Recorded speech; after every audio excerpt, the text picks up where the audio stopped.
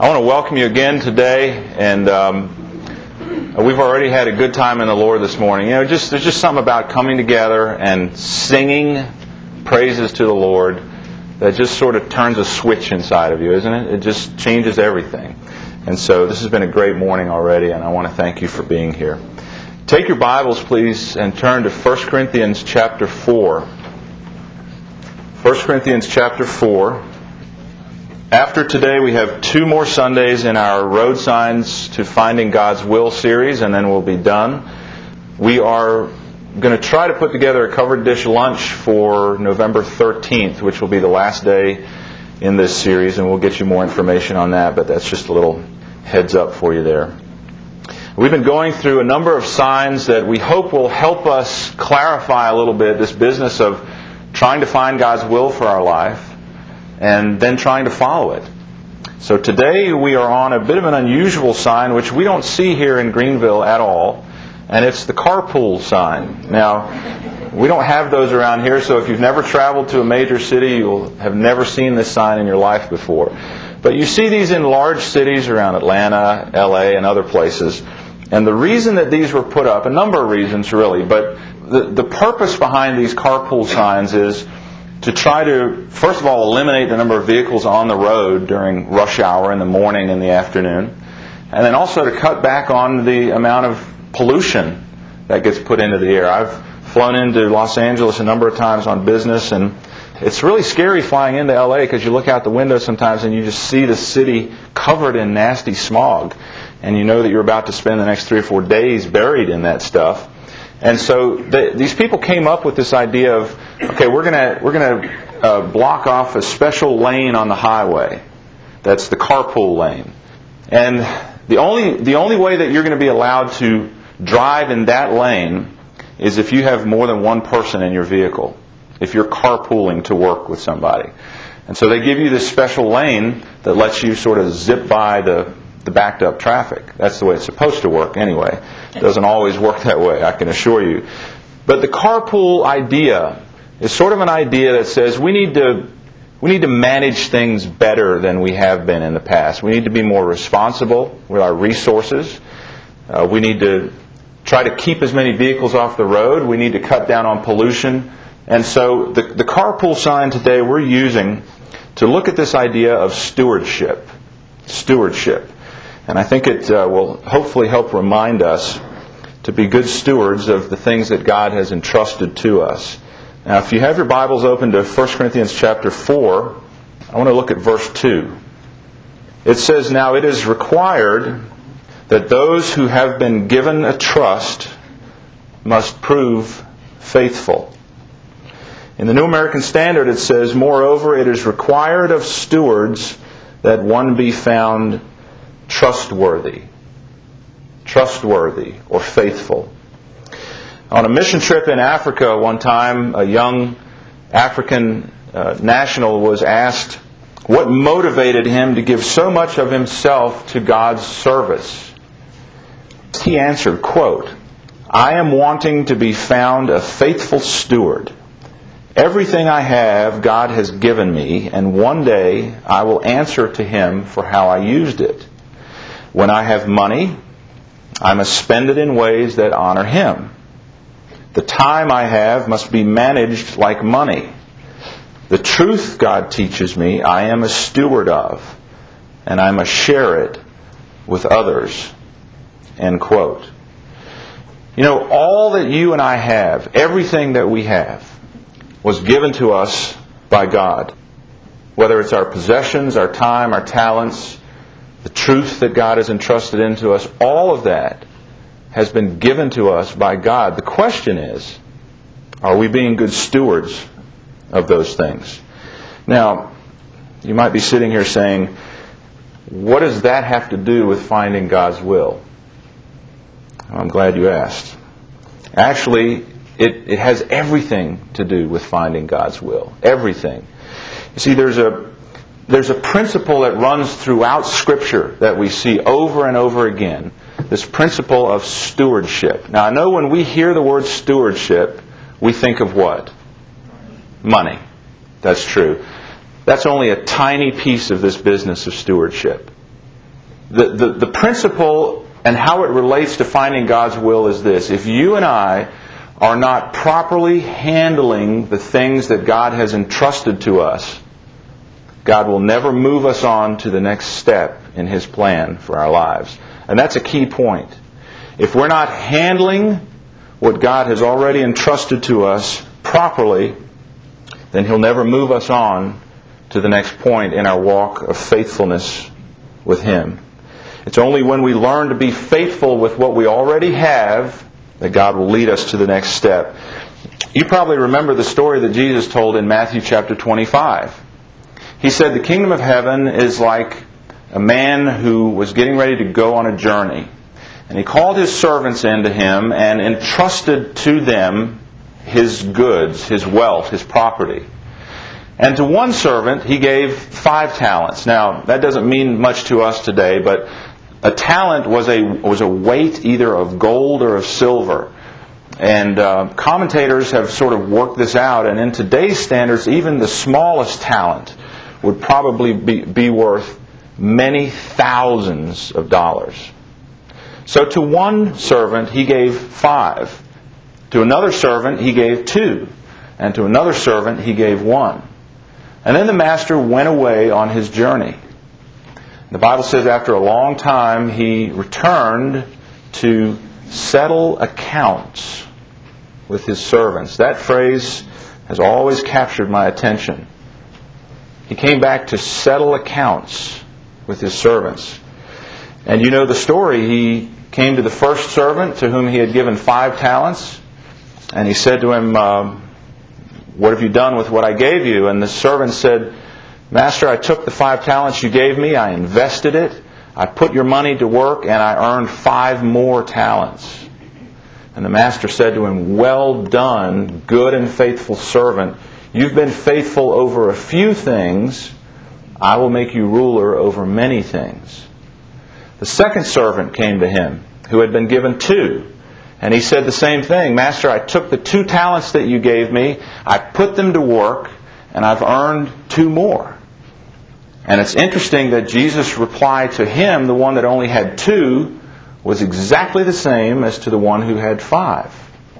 And he said, "Well done, good and faithful servant. You've been faithful in the few things. I'll put you in charge of many. I'll make you ruler over many." And then the servant who had been given 1 talent came to him. And he said, in essence, "Master, I was afraid. I didn't know what to do with it. I was afraid of you. And so I took this 1 talent that you gave me, I dug a hole, and I buried it in the ground, and I covered it up to keep it safe. And now here is your 1 talent back." And the master, who is Jesus in the story, said, "You wicked and lazy servant." And he took from him the 1 talent that he had and gave it to the one who had 10. Seems terribly unfair, doesn't it? But it's not at all. And the principle behind that story is what we're going to look at today, that in each of our lives, God has given us a trust. And if we fail to be good stewards of what God has given us, I'm telling you folks, if you want to find God's will, you'll never find the next step in your life unless you're managing what God has given you today in a way that pleases Him. But the good news is, if you are being a good steward of the things God has given you, you can expect for God to come and open up the next step in the pathway of finding His will.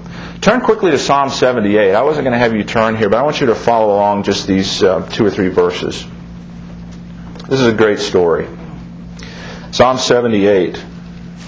This is one example from Scripture of how someone was faithful where he was. He was a good steward with the few things that God had entrusted to him, and we see how God took that faithfulness and used it to give him more and to lead him on to greater things. Psalm 78, starting in verse 70. It says this, "He," that is God chose David his servant and took him from the sheep pens, from tending the sheep. He brought him to be the shepherd of his people Jacob, of Israel his inheritance. And David shepherded them with integrity of heart, with skillful hands, He led them. And those 3 verses to me mean so much, because young David, when he was out in the fields, in his father's fields, you remember back in 1 Samuel chapter 16, you'll find that story. He was out in the fields, and really the idea from that story in 1 Samuel 16 kind of tells us that his father and his brothers didn't even really include him in the family plans that much. Because when the prophet came to visit his house, they didn't even call David in. He was left out way out in the fields with the smelly old sheep. And David was almost an afterthought, it seems. But there he was, out in the fields, day after day, night after night, when no one was watching, and he was faithful.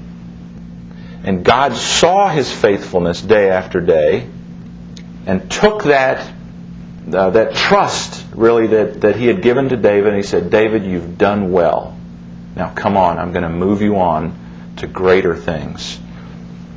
You know, it's God who made us, and we belong to Him. Everything that we have comes from Him. And when we seek God's will, it really must begin at a point of acknowledging that God has every right to expect and even to demand that we are good stewards of everything that He's entrusted to us. And you and I as believers are doubly in debt to God. Because 2 Corinthians 5 tells us that we've been bought with the blood of Christ. We belong to Him. We're His.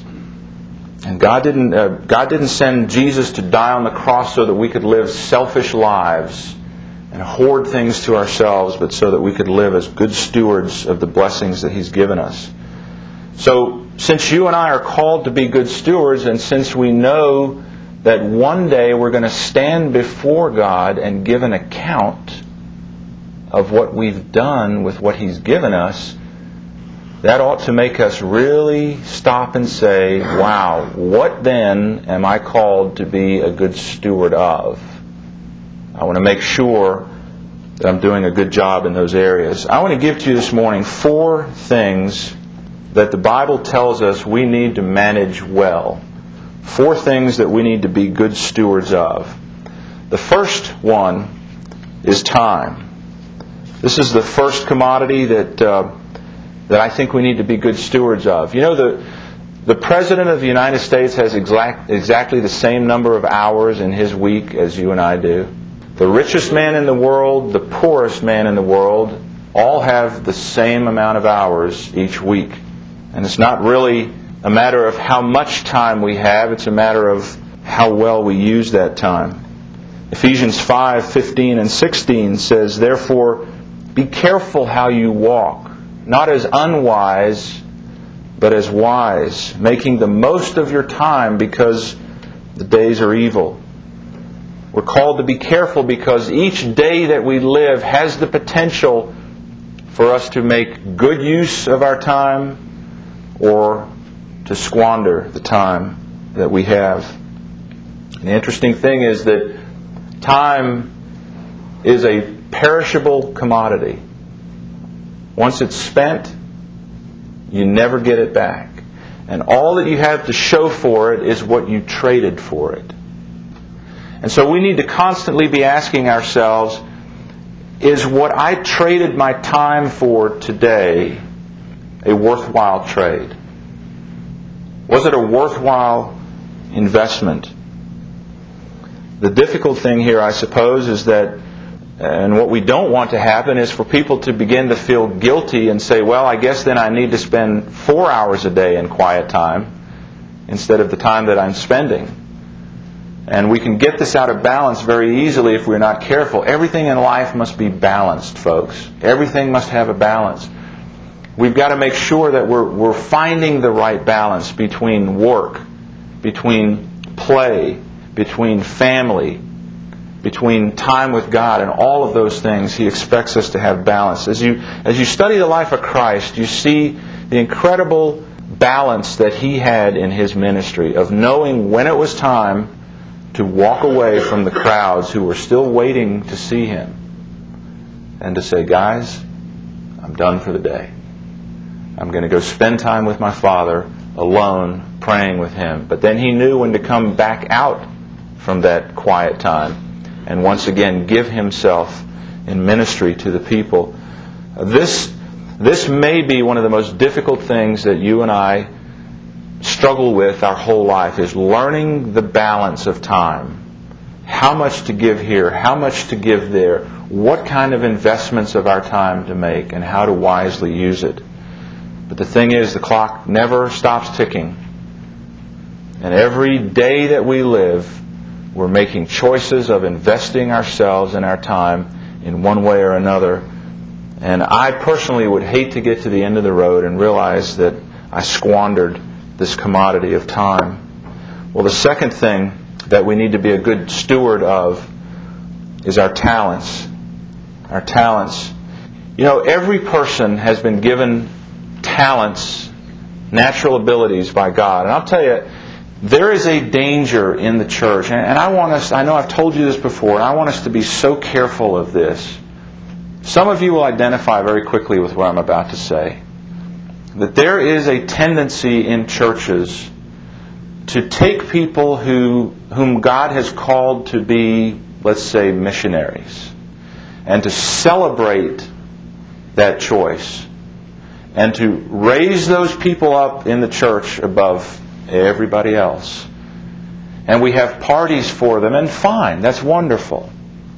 But let me tell you what that conveys to everybody else in the church. It conveys to them that what I'm doing in life, the talents that God has given to me, are not as worthwhile, are not as important as Joe over there who's getting ready to go to the mission field. Now, do I think we should be happy when God calls someone to be a missionary? Absolutely. Should we be happy when God calls someone to be a pastor? Absolutely. But let me tell you what I think the church fails to celebrate is the mechanic, or the artist, or the nurse, or the accountant who wakes up every morning and goes to their job and is faithful on their job and shares Christ when they have opportunities to do so. Those people are just as much ministers of the gospel as people who stand behind a pulpit and preach. And I want to tell you, I think it's a great disservice to the body of Christ to get that business out of balance. Let me tell you, if God has gifted you to be an artist, to be an athlete, to do whatever He's gifted you to do, then I would cheer you on to do that with all your might. Do it to the best of your ability. If God's called you to be a professional athlete, you be the best athlete there's ever been. If God's called you to be an artist, you be the best artist that's ever been. Give your talent, whatever it is, nursing, doctor, lawyer, stay-at-home mom, whatever it is that God has put inside of you to do, to give back, you take that, and this church wants to celebrate you in that area. And I'll tell you, I believe that we miss so many opportunities of sharing Christ because we feel like it's the job of the ministers and the missionaries to do that. Folks, it's not. It's not. If you are a believer in Jesus Christ this morning, if you've put your faith in Him, you are every bit as much a minister as I am. You are. We all need to just say, God, what have you gifted me to do? What in the world have you made me to do? And do it. Remember the movie Chariots of Fire? I mean, that guy had running in him. He couldn't stop. You know, I want to run for God, you know. It's a great story. And some people go, oh, that's silly, you know. No. That's what God made him to do. And He used that as a platform for ministry. And I would encourage every one of you to do the same. And you know, not only has God given us natural abilities to do certain things, but God has also given us spiritual gifts as believers that we're responsible for. And this falls under the category of talents, I suppose, if we have to put it somewhere. 1 Peter 4:10 says, as each one has received a special gift, employ it in serving one another as good stewards of the manifold grace of God. Whatever gifts, whatever talents God has entrusted to you, question today is, are you being a good steward of those gifts and those talents? Well, the third area of stewardship, perhaps the most mentioned aspect of stewardship, is our treasures or our financial resources. And like time, money is a perishable commodity. Once it's spent, all that we have to show for it is what we traded for it. And again, we have to ask ourselves the question, are we making wise choices with the money that God entrusts to us? In Luke 16:11, Jesus said, "So if you have not been trustworthy with worldly wealth, who will trust you with true riches?" And I think the implication of that passage is that how we use our money has something to do with what spiritual blessings God can entrust to us. Someone once said, "Show me a person's checkbook, and I can tell you a lot about where they are with Christ." That's an interesting thought. Research shows, Barna has done a lot of research, and some of his research shows that only 6% of born-again believers actually tithe to the church on a regular basis. 6%. And of course that problem is nothing new if you read in Malachi 3:8. God was speaking to the people. He said, "Will a man rob God? Yet you rob me." And then the people ask, "How have we robbed you, God?" And He says, "In tithes and offerings. You are under a curse, the whole nation of you, because you're robbing me. Bring the whole tithe into the storehouse, that there may be food in my house." And He says, "Test me in this, says the Lord Almighty, and see if I will not throw open the floodgates of heaven and pour out so much blessing that you will not have room enough for it." In 2 Corinthians 9:6 and 7, Paul wrote to the church there in Corinth and said, "Remember this, whoever sows sparingly will also reap sparingly. Whoever sows generously will also reap generously. Each man should give what he has decided in his heart to give, not reluctantly or under compulsion, for God loves a cheerful giver." I'll tell you, this area of our life, perhaps more than any, is one that once we cross that line from being afraid of giving to God the first portion of our income, like He has asked us to do, and crossing over into joyfully giving to Him the first portion of what we make, there is something that changes inside of us. And I don't really know how to describe it to you. I was afraid of this for a long time, even growing up as a pastor's kid, Don't raise your hand, but have you ever sat down, you've got your check and you deposit it and you sit down and you've got your calculator and you work out your tithe to the penny. You got to make sure you don't give any more than that 10%.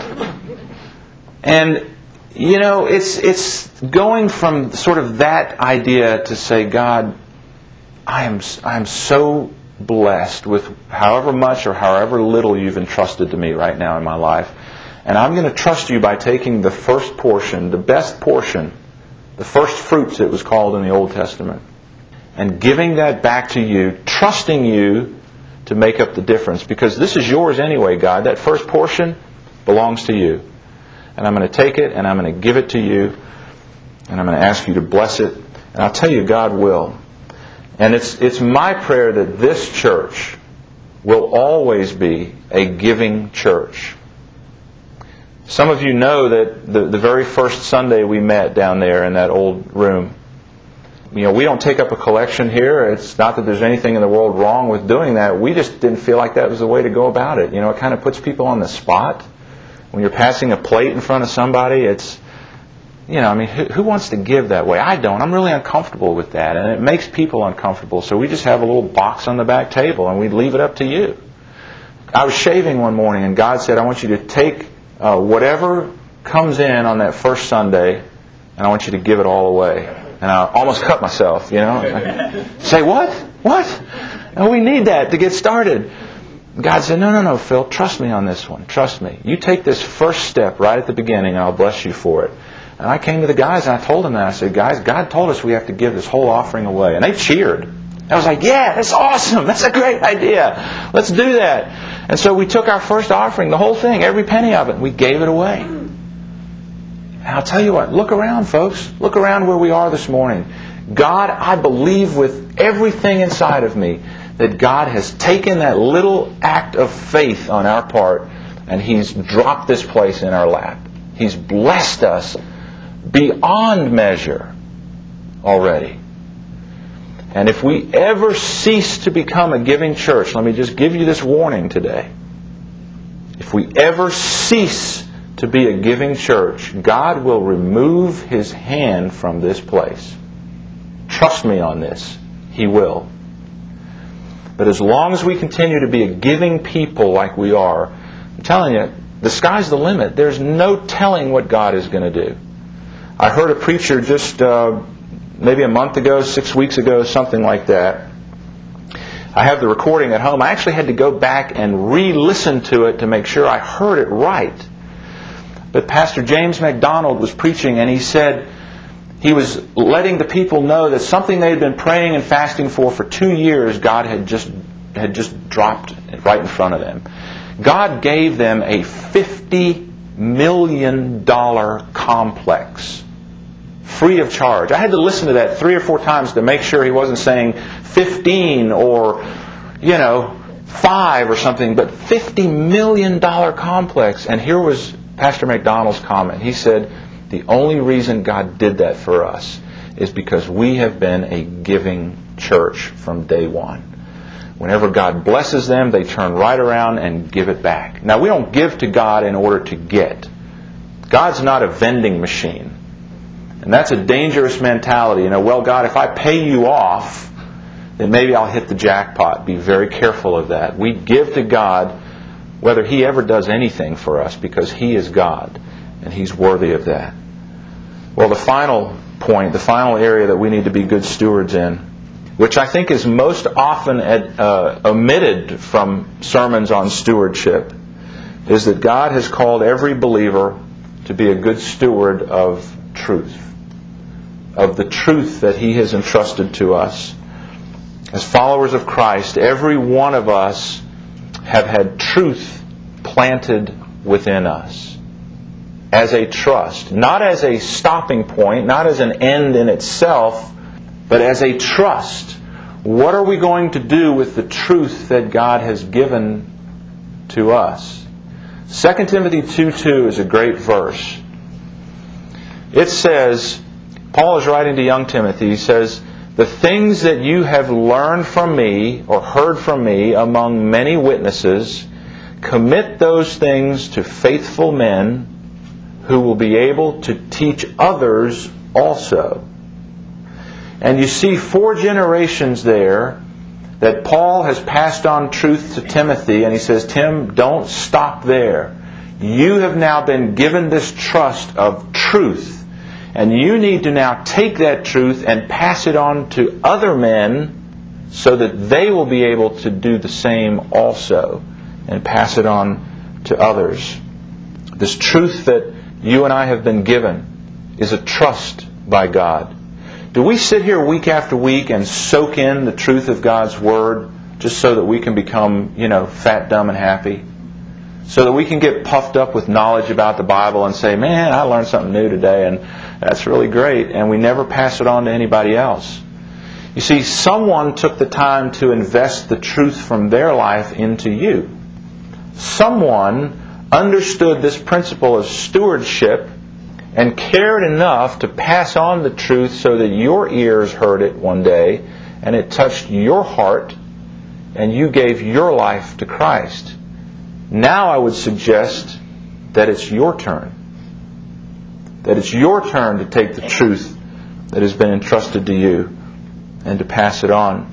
Jesus Himself said in Matthew 28, 18 through 20, the Great Commission it's called, He said, I want you to go and teach them to observe everything that I've commanded you. There's that chain again. Jesus passed on truth to His disciples and He said, guys, I didn't give this to you so you could just sit around and have committee meetings all day and talk about how smart you are and how much you know about me. I gave it to you for one reason. so you could give it to somebody else, so you could pass it on to others. Statistics say that only 5% of Christians have any kind of personal ministry. Only 5% of Christians have any kind of personal ministry. In other words, an active, deliberate, intentional means of passing their faith on to others. And only 1% of Christians disciple somebody else. You know what, guys? The Jehovah's Witnesses and the Mormons are cleaning our clocks in this area right here. I mean, they are making fools out of us, and shame on us, you see. And I think partly, in fairness, it's the church's fault for not taking people and teaching them how to disciple other people, how to train other people. The church bears most of the responsibility of that because, again, as I taught you a long time ago when we went through the series on the church and we dismantled the church and ripped all the layers off of the church and took a real look inside at what the church was supposed to be, we've seen that over the centuries the church really is at fault for making this tremendous gap between the guy up here and the people out there. I'm the clergy, and you're the laity. That's an awful word, isn't it? Y'all are just the laity. That's all right. I might associate with you. I might not. It depends how I feel. That's a horrible thing. And one of the things that we talked about when we began this church was a deliberate effort to bridge that gap and really to make that gap disappear. As I've told you many times, there's no difference between me and you. Just because God has called me to do what I'm doing today makes me no better than any of you. There's no distinction between us, folks. We're all in the same boat. We're all just sheep in His pasture. And it's a very dangerous thing for us to think that just because I'm up here, that I'm the one who's called to pass on truth to others.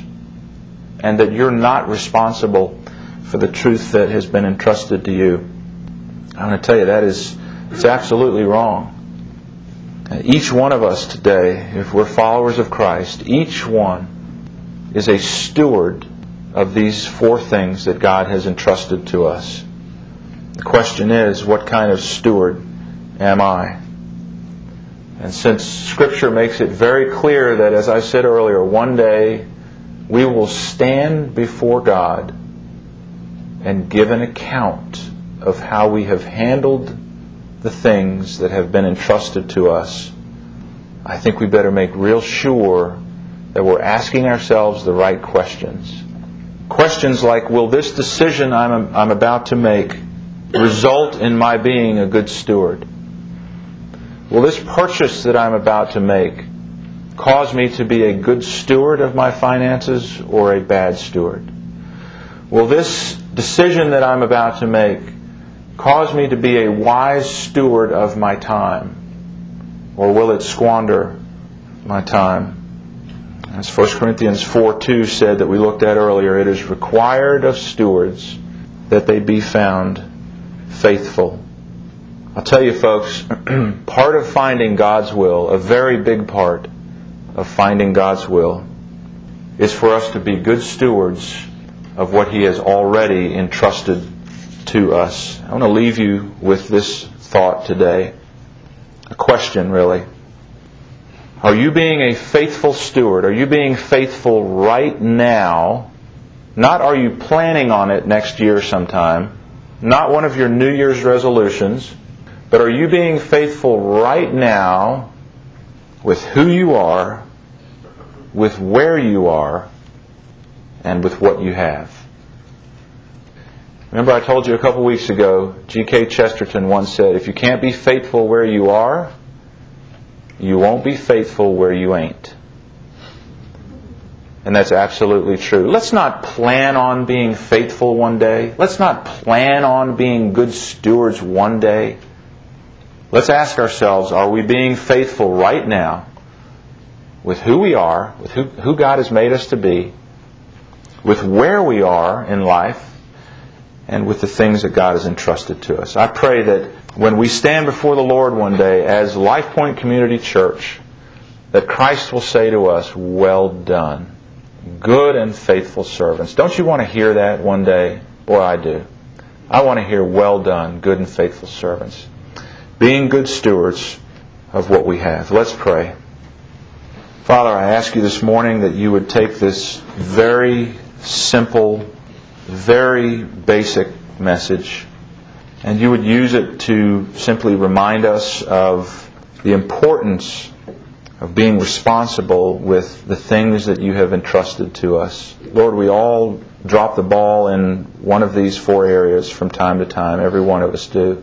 And I just pray, Lord, you'd give us a greater sense this morning, a greater awareness of knowing that you have entrusted these things to us and that one day you will come again, just as you said in Matthew 25, and you will take account. And I pray, Lord, that we would be able to stand proudly before you and smile and say, "Lord, we really took what you gave us and used it the best we could for you." And I pray that we'd hear, "Well done, good and faithful servant." We ask in Jesus' name. Amen.